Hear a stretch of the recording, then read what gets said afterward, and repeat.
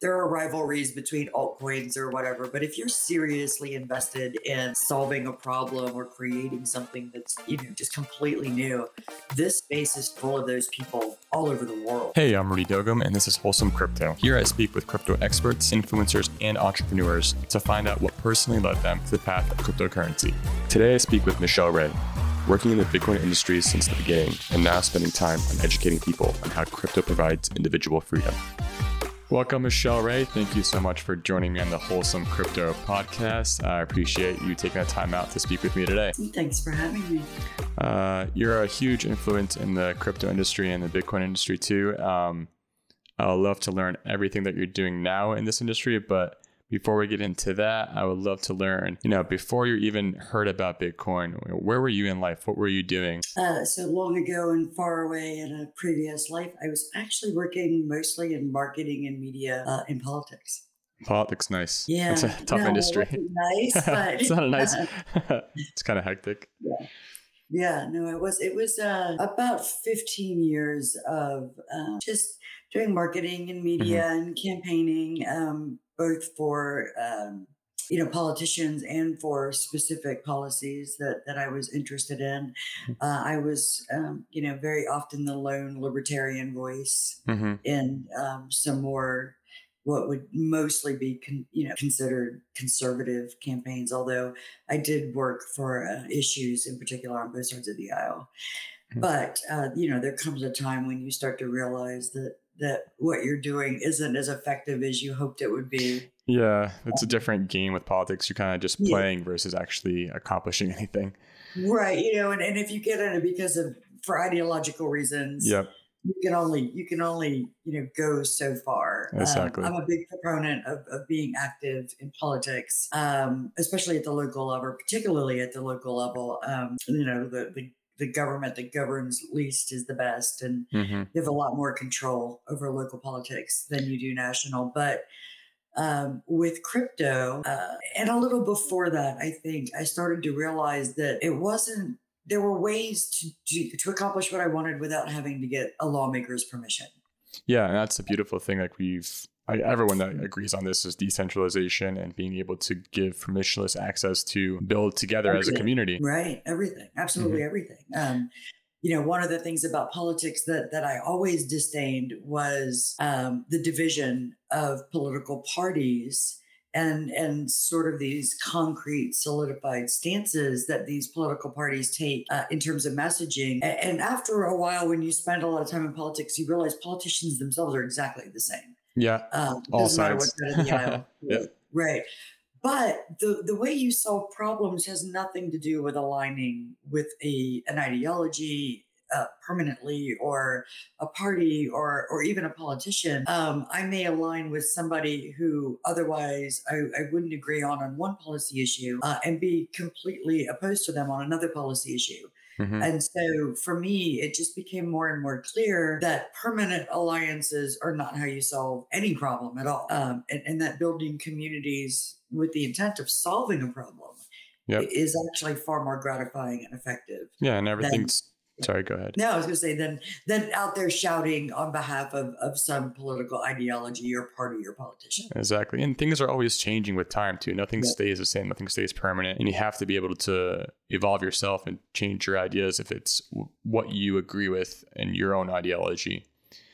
Right. And I think that, and crypto in particular was, one of the best examples of challenging that.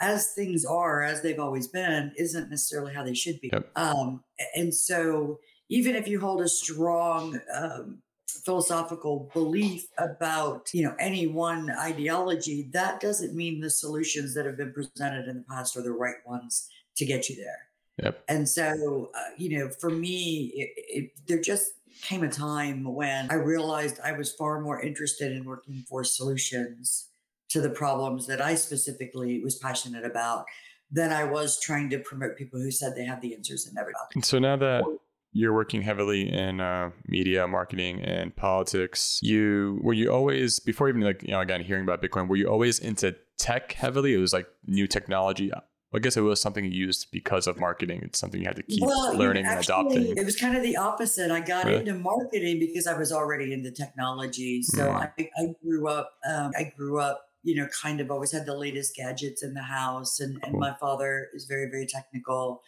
My career, my actual professional career long ago began in a software company. So I kind of went to college and got out of college about the time that software development companies were starting to grow and, kind of be this central, there really wasn't a computer science major at that time. It was Hmm. just Yeah. developing, but home computing was starting to become a little more ubiquitous.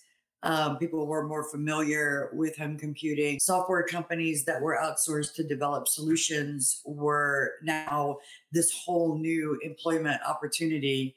And so, kind of, my first real job out of college was with a software company. And while I wasn't a developer, I didn't know any code at the time, I was very, very comfortable in that space. Yeah. You can And speak the so, language. Like, yeah, and it, I worked in kind of a human resources role okay. in a software company, and it just kind of went from there. I actually stayed in those kinds of roles, not human resources, but more in like technical support roles Hmm. as I learned. I never went to school for computers. I never took You a don't even need to. This is no, such a no, self-taught absolutely not, industry. I learned absolutely everything not. on my own too. I went for Right. school for electrical engineering, but I came out of it because of YouTube. Yeah, I went to school for finance, which has been very, very helpful. Mhm. Not that I've used it practically in a career sense, but it's been, this huge supplement when it comes to explaining my passion for crypto and prior to that politics. But I worked in technology up until about 2000. But my background in technology made me an early adopter of a lot of technologies. I had cell phones early. I worked for a cell phone company. I worked for a pager company when Mhm. pagers were thing. Those little Yeah. things that used to go beep, beep, I beep, beep, I yeah, remember those. Yeah. right. I worked for, like I said, I worked support for a cell phone company. I did point of sale installations. And so I worked RMA Mhm. for, one of the biggest motherboard companies in the world. I ran an RMA department there. Um, and then I got in when online buying became a thing. I worked with a company that wrote software that supported a lot of stores. Like back in the day, we supported Yep. buy.com. Oh yeah, I It was, remember those guys too. Wow. yeah. So I kind of just stuck with software for a long time. And then there was this intermediate period in my life where, I have four children, and, I had them at home and I wanted to be with them at home. Hmm. And software for me had kind of gotten stagnant, actually. So this is right about the time we've got Twitter, we've got Facebook. They're just coming Okay. Hmm. out. They're really just starting to get super popular. So we're talking 2007, Yeah. 2008, 2009. And it's like kind of in my head, I feel like we reached this plateau of Innovation or not necessarily just innovation, but what the average person was going to be involved with in computing. So we had gotcha. this growing entertainment sector when it came to software. We had this growing solution sector when it came to business software. And we weren't innovating so much as improving on things at a very fast rate. And Yeah. it was great, but there was nothing new and exciting for me. Social media kind of changed that for me. I actually got into politics because I was super active on social media. I was very vocal. Twitter gave me a place to meet people that, across the country that were like-minded. Facebook and Twitter. We had long, really in-depth conversations about politics and policy and lifestyles and philosophy, and it kind of gave you that opportunity to meet people that you wouldn't normally have run across. Yeah. And it also gave you back then, the opportunity to have, really honest debates. Prior to, I'm going back to 2009, 2010, you could talk to people who were, considered themselves in a different political space than you and have actual conversations. Yep. That that's not so much the case anymore. No. But that's a very exciting time. And for me, watching the Arab Spring unfold live on Twitter was really, I had been using Twitter for marketing. I had a small at-home business. I had been using it for marketing in that case. And one of the early stages of online marketing, excuse me, where you would be on a message board, And with talking. like-minded people, and you had something to sell, and you could put a little tagline in your signature on a message board or whatever. Yeah. So that, really dating myself, that was kind of I use those too. my first realization that online marketing was going to be massive. And so at the time, I was able to kind of marry that experience and my fascination for watching social media grow with being able to reach like-minded people or people who were on the fence about some ideas that I had, and work on the powers of persuasion, which is really all marketing is. Yeah, and I love that, because that's the best part about the internet and like Twitter and those, especially with forums back in the day, those public forums where you can just join a different discussion group or discussion forum, talk about what you like and learn about what other people are saying, read their threads. It's like I feel like that whole scene has really faded away and really has been consumed by Twitter and Facebook. There isn't special designated websites where you can go into more of a community of what you're into. Because for me, like, it was all about like tech, different types of like school subjects like math and sciences are actually a lot of helpful forums, and like politics and other such. So it's awesome. Yeah, I actually kind of miss the birth of blogging, even long form blogging, where people would just throw their thoughts and ideas out there, and you were able to get this new perspective on any topic you could possibly imagine. I mean, it wasn't just ideas, but it was education. Now, I think in some ways we've so dramatically improved on access to information. Unfortunately, the information we're accessing isn't always. It's more about being first or being right, ideologically as opposed to factually. I think that the idea that spawned social media as a service online doesn't exist anymore. That whole bringing together, that coffee shop of conversation ideas or whatever. I think we've reinvented tribalism in a new venue, which is kind of sad, because I used to love, I would love to read differing opinions, whether I eventually came to change my mind or I used them to sharpen my own arguments. They were useful. Exactly. It's always good to hear the different side of the story. Just in educational terms, it's good to listen. It's always good to keep an open perspective. And I think we've also kind of gotten away from, kind of the internet for good, which I think was, a ubiquitous idea from the, cyberpunks and the people who were bringing internet to the everyday people, and bringing it into homes and trying to make it useful and educational and social. I think we've gotten away from that. And it's really, it really has become a tool for tribalism. So at this, sorry. So at this point where, when you were in those forums, you were like, again, you're talking about cypherpunks and listening to them and seeing what they're working on. Was it at around this time when you like started seeing Bitcoin pop up? Did you hear someone talk about it and kind of brushed it off like whatever? And then kept coming up. It was the opposite. I've always been hugely interested in finance and global finance in particular. Everything from investing to MMT, to how money is moved. Just kind of a fascination I've always had. Money makes the world go round kind of thing. And so I had heard about e-gold long before I ever heard of anything about Bitcoin. And it was fascinating. And then, of course, I followed the case of the Liberty Dollar and was outraged, of course. But no, my exposure to Bitcoin was very, very, very timely. I was starting to become very disillusioned with working in politics. Not so much because I didn't have a lot of success in furthering my ideas, but because the people I were working with were working in politics and not working on policy, which are very, very different things. And just as it happens, my father is a kind of a finance guy and a big geek. And one day I happened to be home visiting for Christmas. We were sitting in two different rooms, and on Yahoo Messenger, I think, he sent me this message and he's like, "Hey, check this out." And he sent me a link to the Bitcoin white paper. Wow. So I want to say this was December of 2011.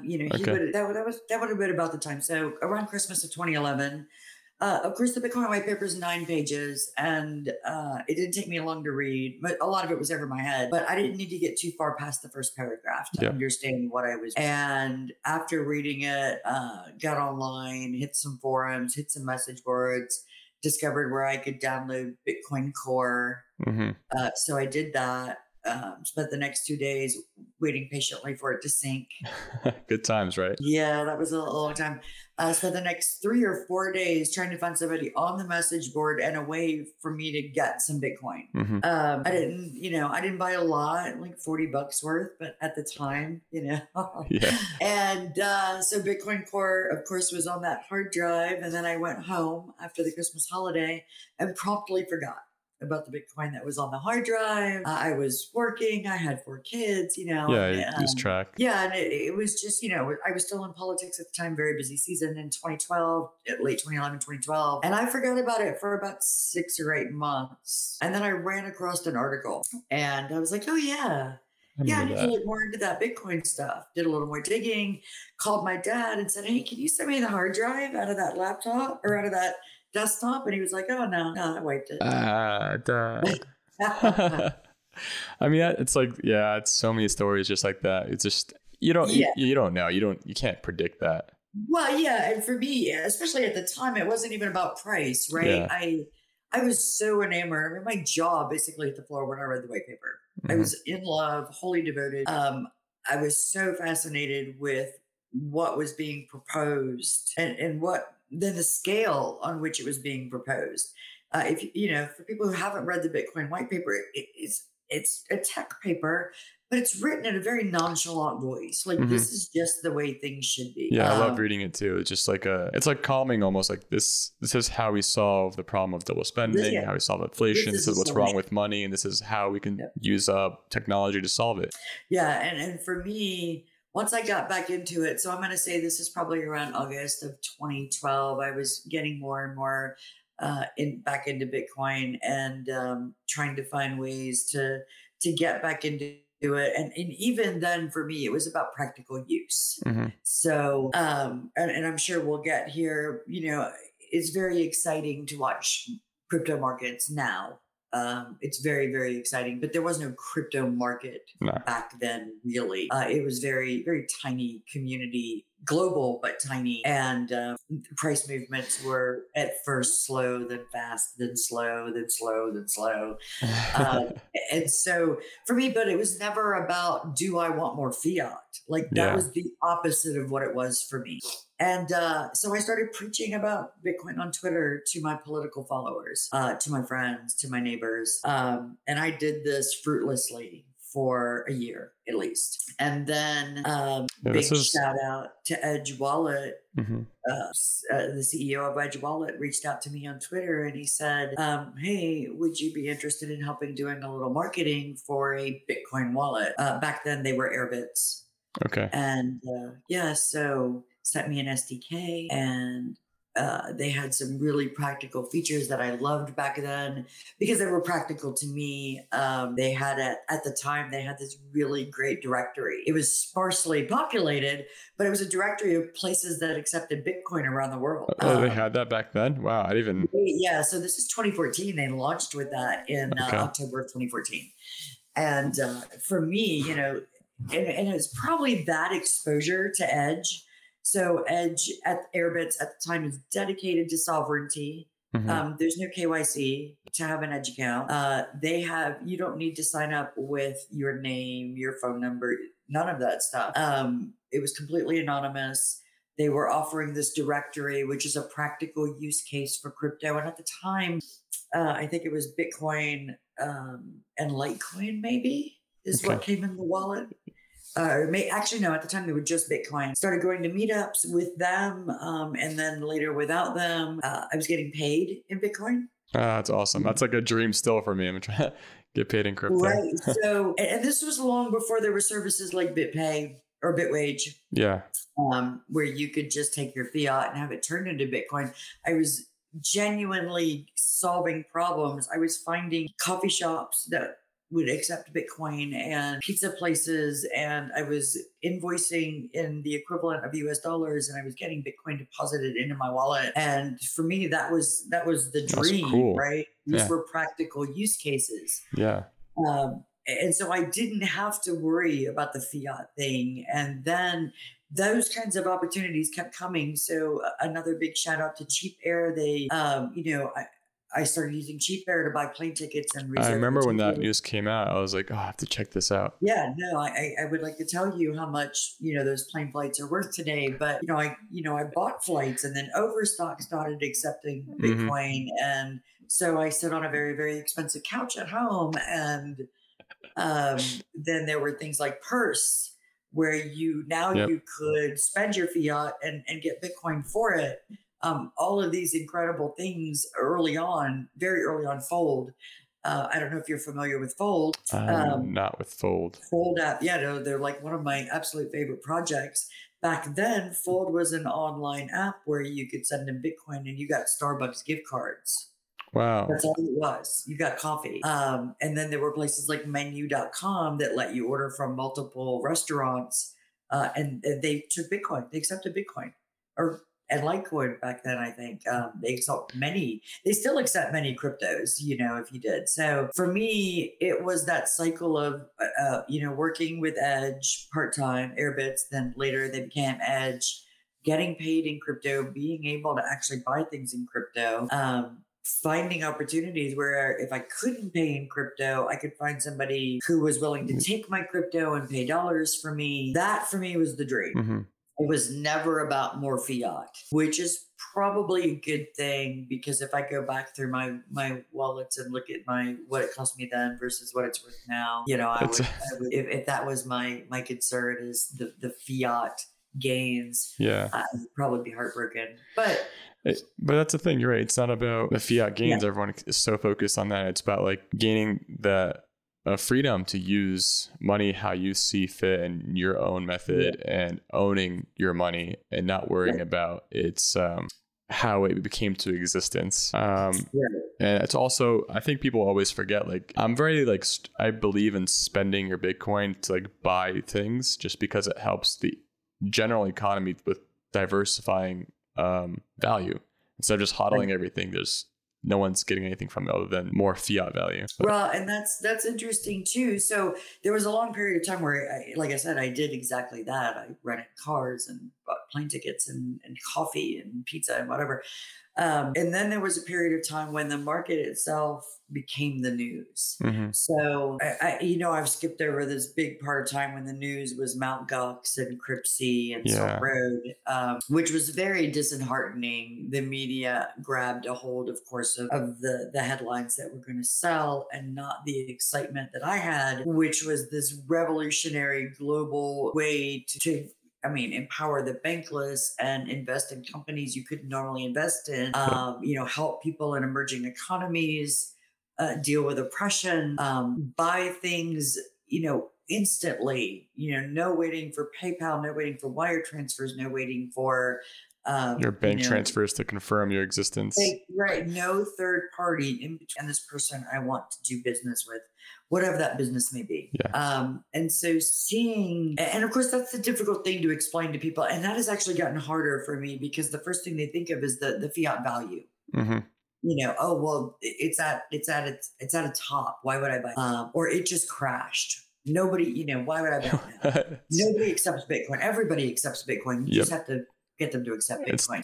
So that was really hard for me, and that's actually gotten harder, because people now look at Bitcoin, because now you've got Forbes Crypto and Yahoo Crypto and NASDAQ, and they're all running tickers, and they're running futures tickers and EFT tickers, and they're running the Bitcoin to USD valuation, and I think like the USD valuation is the least important use case for Bitcoin or any other crypto. Yes, exactly. It's almost sad seeing how much people focus on that. I'm like, this is supposed to create freedom. Like back in like 2011, 2012, when people first talked about blockchain technology, everyone was on board. Even like Bitcoin, Litecoin, Peercoin, all those coins that are coming out, they're all on the same page with creating some type of financial freedom in terms of you owning your asset and you being able to transact with people anywhere around the world cheap and without any KYC, without any third party people trying to get in the way, just like Right. me doing business freely. And it's not like that anymore. It's all I see on Twitter is look at the price pump, look at the price dump. It's red candles, green candles. I'm like, please just. And and it's from now. So if I go back to my marketing roots or my, my marketing experience, you have to have a hook to get people interested. And in my mind, people have made a mistake of using the price as a hook because it's very, very difficult as it is to talk people out of the US dollar box or this, Swiss franc box or whatever, or the yuan box or the yen box. It's very difficult to talk them out of that box into something that they just never fathomed before, especially when you keep harping on the price. Yep. But you do need a hook. And just as a perfect example, I introduced a friend on Twitter to Bitcoin, and we fought endlessly about the US is going to ban it and it has no practical use case. And finally talked him into downloading a wallet and let me send you $5 worth of Bitcoin. And now, now obviously this is, 5 years later, and his viewpoint has changed. Not that he doesn't still see some fiat investment value in Bitcoin or some maintaining your wealth, right? A store of wealth, a store of value in Bitcoin, but also these other possibilities. And for me, being passionate about freedom and sovereignty and independence and solving problems, Bitcoin for me was always like, look, you could make some fiat gains if you're lucky. And that's really what it is. You're spinning a roulette wheel for the most part. But what you also could do is empower a business, become a part of a business that you truly believe in, whether it's in your hometown or whether it's in, Belarus or whether it's in Estonia or Iran or Cuba. And you can be a part of these emerging economies with no one to stop you from being a founder in another part of the world. I always ask small companies around my area, like if I go like for a haircut or something, and ask, "Do you take Bitcoin?" Yeah, and they're like, "Nah, I don't want to deal with that. It's too volatile. I don't know about the taxes. I don't know if the government's going to come after me for accepting Bitcoin." I'm like, well, you can easily avoid all that if you're really worried about the fiat problem, because you can convert it immediately and also report it as that. But it's just the media has driven it into something to be afraid of because of the way they labeled it and because of the way they present it as something that. Right. I mean, the headlines are about hacks, or the headlines are about major volatility. Yeah. And I agree. That's tragic. I did the same thing for years and years, and I still do it. So my dentist accepts Bitcoin, and he's got a Bitcoin ATM. And then my ophthalmologist, their office now has a Bitcoin ATM. That's awesome. Which is great. Bitcoin ATMs popping up everywhere. I thought was amazing, but now most of them KYC. Yeah. So, which I find truly, truly tragic. Back to square one.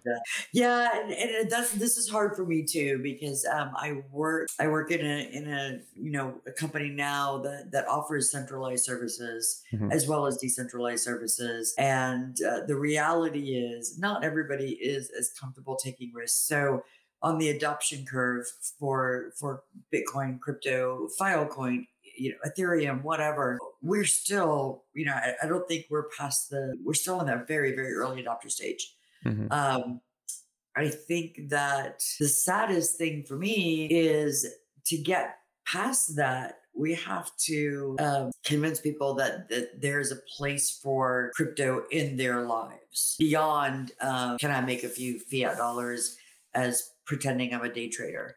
So what is, you're talking about creating a hook. So what would be your hook to nab somebody to like show them what Bitcoin really is?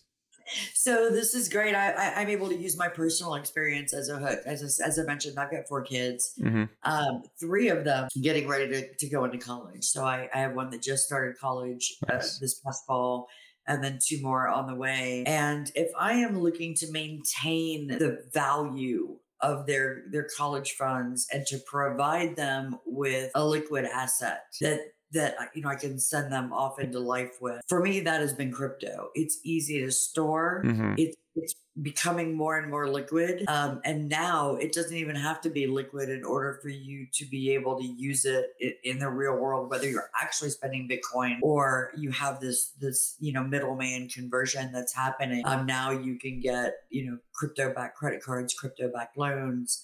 There are interest accounts out there. Yep. That pay actually in crypto and not in fiat. I think for me, the hook is I'm a woman, I'm a mother. Women run the budgets of most households. Yep. And if you tell women this thing is a currency for sure, it can be spent as a currency. And if you stop relying on the US dollar, you'll find that you can get a lot more value out of actually spending your Bitcoin, but it takes a while to get them there, right? But if you tell them that initially this is a store of value that more and more companies are realizing they can leverage, and so they're willing to hold on to your crypto for you, Mm-hmm. and give you this fiat you need to transact while you're still growing the value of this crypto. You tell a lot of women that the purchasing power of their dollar is dropping by 30% in the last year Yep. and a half, but the value of their crypto has gone up 100% in the last year and a half. That makes a big difference to people who are planning for futures, retirements, sending kids to college, major purchases. And the behavior that is needed to do that is no different than the behavior you do for any other savings plan. I'm not trying to convince people to buy Lambos and change their name to Whale. Yeah. You know what I mean? Like That's not. I'm not afraid to say I'm in my late 40s. I'm a mom of 4. I'd like to retire one day. For me, the promise of crypto is freedom and control over that freedom. But the way I make that happen is exactly the same way I would as if I was doing it with stocks or bonds or an IRA or a 401k. I dollar cost average my purchases. Yep. I don't look for short-term gains. I recognize I've done the vetting. I mean, Bitcoin for me is a very well vetted project at this point. Mm-hmm.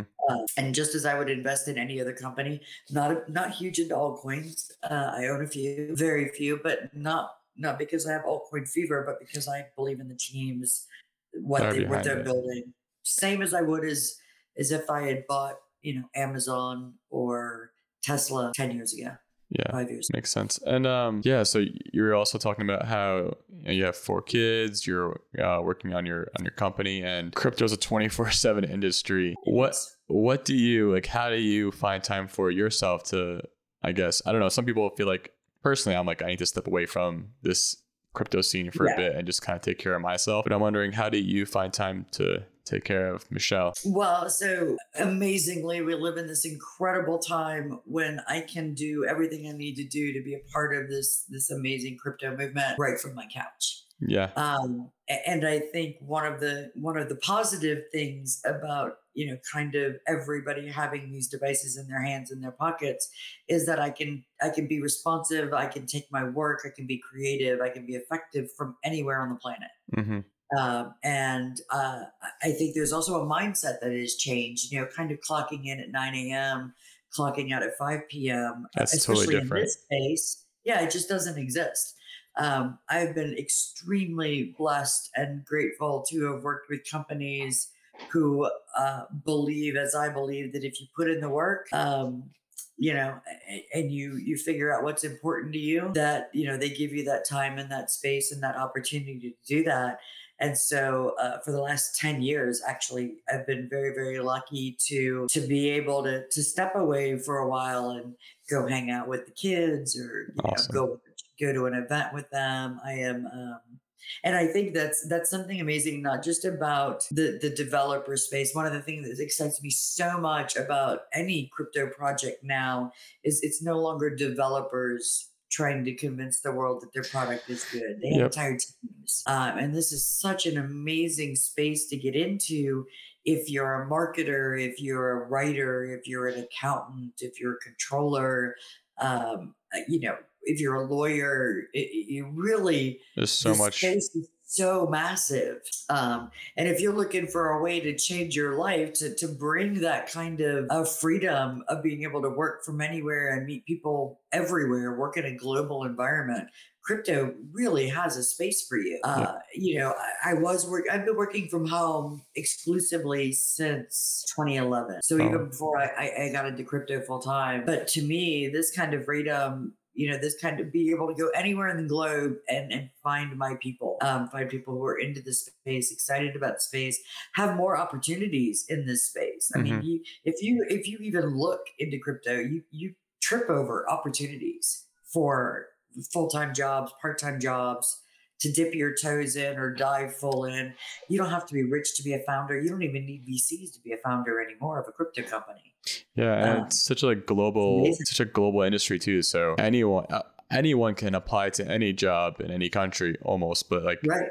it's pretty amazing how much amazing. it makes me feel like the world's actually getting smaller. Everyone's talking to everyone. Everyone's sharing finances to everyone else. Everyone's learning the same ideology of let's work together on this new. Let's solve some problems. Yeah, this new technology is going to help. Right. I love it. And for me, so that was the dramatic shift, right? I'm in politics and it's becoming more and more divisive and more about grabbing money and grabbing headlines. And it's really about driving wedges. And then I really quit. I quit politics in 2016 and went into crypto full time. And it's literally like doing a 180. I'm in this incredibly inclusive community whose entire goal is to create excitement and solve problems. I mean, yeah, there are rivalries between altcoins or whatever, but if you're seriously invested in solving a problem or creating something that's just completely new, this space is full of those people all over the world, and it is an amazingly different experience from being involved in such a divisive, rest of the world. And you can tell. I'm barely on social media anymore, not because I couldn't enjoy the crypto space on social media. I certainly could, but I'm too busy building things. I'm too busy making things happen, which is phenomenal. You can tell which projects are also the ones that are actually trying to solve a problem versus the ones that are just trying to capitalize. Yep. Trying to pump their own coin, like, oh yeah, we're totally going to make it. Like you're not talking anything other than your price. So it's important to scope those out. And like, as it gets bigger, it is harder to tell which one is which, just because if you're new to the industry, you kind of like don't know what to look out for. But I think people like you, people like us, just like trying to educate people on how you should look at a specific cryptocurrency project and what you should be looking for and what really aligns with your own values is what you should be working into. Absolutely. And that's something else too. I try to divide myself from people who are investing. I think there are investors who are investing because they see a massive opportunity for generating and storing wealth, not in terms of fiat, but just in general. But also those people who are supporting communities. And then there are people who just in and out, how can I get in early? Can I ride the hype wave? Can I get out with a little fiat and move on to the next thing? I look at crypto, not just Bitcoin, but crypto as an economy, right? We need savers, we need spenders, we need investors, we need, people who are churning money back into the development of these projects. And so I try not to hold it against day traders or whatever, or crypto bros or whatever. I try not hold it against them because, by the same token, the internet, it's a tired kind of thing, but it never becomes less effective. We're still the internet in 2001, 2002. We're still learning. And yeah, you've got to get out there and you've got to pump these projects and you've got to put money into them to see where they'll go. And I've watched, over the last 7-8 years, I've watched these. I remember Ethereum coming out, and I remember having this long conversation with a friend of mine going, look, Ethereum is not Bitcoin. It's not meant to be a currency. It's meant to be something else. And then, of course, now people are trading Ether. Yep. And I'm like, okay, yeah, you can trade Ether just like you can trade coffee or pork futures or whatever. But that's not the purpose of pork or coffee, right? I could trade these futures, but it has a practical use. And so that's getting more and more difficult to have those conversations to kind of glean out what problems all of these projects are solving. NFT, the NFT hype for Yeah. me. Yeah, I did. I actually did a podcast a couple of months ago. I'm super excited about NFTs, but not for what they're being used for now. No, definitely not for now, because right now it's just look how much money this picture that I have is worth. I'm like, come on, not again with the money. NFTs are a great source to like. Check out this awesome NFT I just paid $2.4 million for. No. And I right clicked and saved it. So, well, it's important to like NFTs are awesome because it gives you like, oh, I actually own this thing. It's a great proof of like ownership or like creation. It's great for artists who really need it. And like, and so when it replaces the copyright system, when it replaces the deed system for property, when it replaces... That's what its real use case is for, exactly. Right. When you're able to transfer property and the ownership of this is represented. I think there was a guy who sold his house as an NFT, and I always thought that was the perfect first use case. I can create an NFT that is a video walkthrough of this house I have for sale. And buying that NFT, it transfers the deed to that house. That makes sense. Right. And you can do that same thing with any real property or any IP, or, you have to encode this. And for me, NFTs don't also have to be sold. They can, I can have an image of a medical file in which is encoded my entire medical record. And now my medical record is an NFT. Conferable to a physician's office or a medical group by a private public key pair that I can revoke at any time. Yes, right? Thank you. Thank you. Yes. Right. There's so many amazing use cases for this type of encryption and really this encryption system and how it's represented. So for me, the excitement of NFTs is a visual or an audio representation of something that I want to confer to somebody else permanently and have a record of that. And when we can lock those NFTs up, access to those NFTs with something like a private public key pair that expires or never expires, that gets really exciting for me. I'm going to throw an idea out there. Like, I like the art NFTs. I like the idea of having this gallery of up and coming artists that I enjoy. I think the best thing that could happen now to NFTs is for somebody to create a Roku app where I can display my NFTs in a gallery. Yeah, right? That's a digital world for us. The VR world is going to become. Fine that my art is digital, right? But I'm not going to pay. I'm not going to give you 40 Ether for something I can right click and save. I know, but that's the thing. It's good if it's something you can own as a physical asset. But I mean, it's like one of those, you have to generate buzz somehow, and what generates buzz more than what's something valued. So I guess. And culture leads practicality. It always has. Yeah. Right? Life imitates art and all that good stuff. So now that brings me to my next question. What is your crypto pet peeve? Oh, well, I think I've probably answered that 100 times over right now. Assuming that the value of crypto is denominated in USD or franc or yuan or yen. And it really is not. That might be your immediate solvency or liquidity, but that's not the value of somebody says, a Bitcoin is worth $47,000 now. A Bitcoin is worth a Bitcoin. It's exactly true. And that's kind of what I always like joke about sometimes on Twitter. I'm like, people say, what's the value of Bitcoin? What do you expect it to be? I'm like, oh, one Bitcoin. Yes, one Bitcoin forever.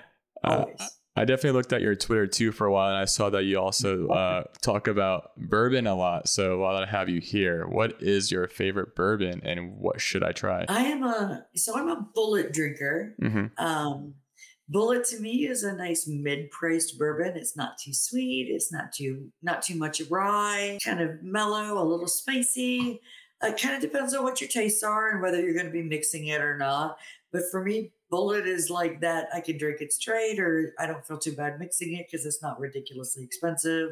But bourbon is like very personal, right? It's what you love, what you taste. Some people like that super spicy rye bite. Some people like the more vanilla, chocolatey, fruity notes that are a little bit sweeter. So I kind of stick in the middle. I love some Buffalo Trace in the winter. That's what I make my eggnog with is Buffalo Trace. Okay. But for the most part, I'm a Bullet drinker.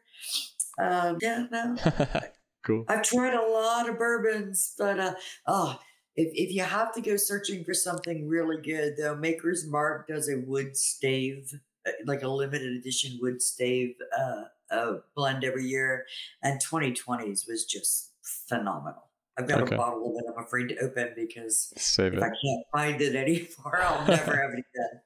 So, That's amazing. You find something you like and you get it. yeah, like 8 bottles. You're mentioning how you really talk about Bitcoin with for your children, like for their future. Yep. Like, do they also like see it the way you see it, or are they like, oh, Mom, you're just talking about Bitcoin again? So my oldest is 24. He's a full stack developer. Awesome. He has been in the space for a while. I've seen him use Bitcoin, and what frustrates him and what I've seen him talk about that frustrates him is the whole crypto bro. I got rich on an altcoin because I got in early. That frustrates him a little bit. My oldest daughter absolutely sees the value. She's 18. She's in college now. Awesome. I'm fairly certain, crypto is a part of her retirement plan and portfolio. My second daughter has actually worked crypto shows. She's gotten paid in a couple of cryptos, Awesome. Bitcoin Dash, a couple of others to work at booths for crypto events. She's very thrilled with the status of her bags right now. But my youngest is not quite there yet. But to be fair, she's kind of like she's like tech phobic. I guess, dude. Yeah, she's 15, and to her a laptop seems foreign. So everything is on her phone. But she has no interest in economics and no interest in politics and no interest in finance. But they all have crypto wallets, and they're perfectly fine with getting a little crypto dropped in there here, every now Awesome. and then for chores or whatever. So they've all had crypto wallets for a really long time. Awesome. That's good for them, and good that you're educating them on what money is and what value is. Absolutely. Yeah. No, well, they're my kids. So they've gotten lessons in that their whole life. Good. All right. So one of my last questions I'd like to ask, what is your favorite wholesome crypto moment? My goodness. Okay. I will tell you. I was actually, my intro to crypto was from my dad. So, it's not, just kind of that whole, we have this thing in common. My mom couldn't care less, but my dad, like, hey, this is a thing, but my greatest, I think my favorite crypto wholesome moment was when I took my 15-year-old, back in the day, she was 13, and she was like offered the opportunity to learn how to do this stuff. Nice. And then she was like, wait, I'm 13 and I can work this booth and get paid. And she was just, just flitting around all of these booths, learning about crypto and really just coming back to me super excited. Dash was her first non-Bitcoin exposure. And she was like, oh my gosh, Mom, I remember Dash. listen to what you can do with Dash, and it's being accepted in Argentina, and there's all of these restaurants that are taking it, and just kind of watching people get excited about the possibilities. It's pretty amazing. I love that light bulb like over your head moment when I tried to explain to someone like how Bitcoin and Ethereum work or any other crypto. It's an amazing feeling. I do too. Yep, I do too. When my friends and family get excited, then I know I've done something right. It's beautiful. Thank you so much, Michelle, for joining me tonight. I had such a pleasure talking about crypto and learning more about you and what you've done and what you've contributed to this industry. Thank you. I appreciate the time. See you, everybody.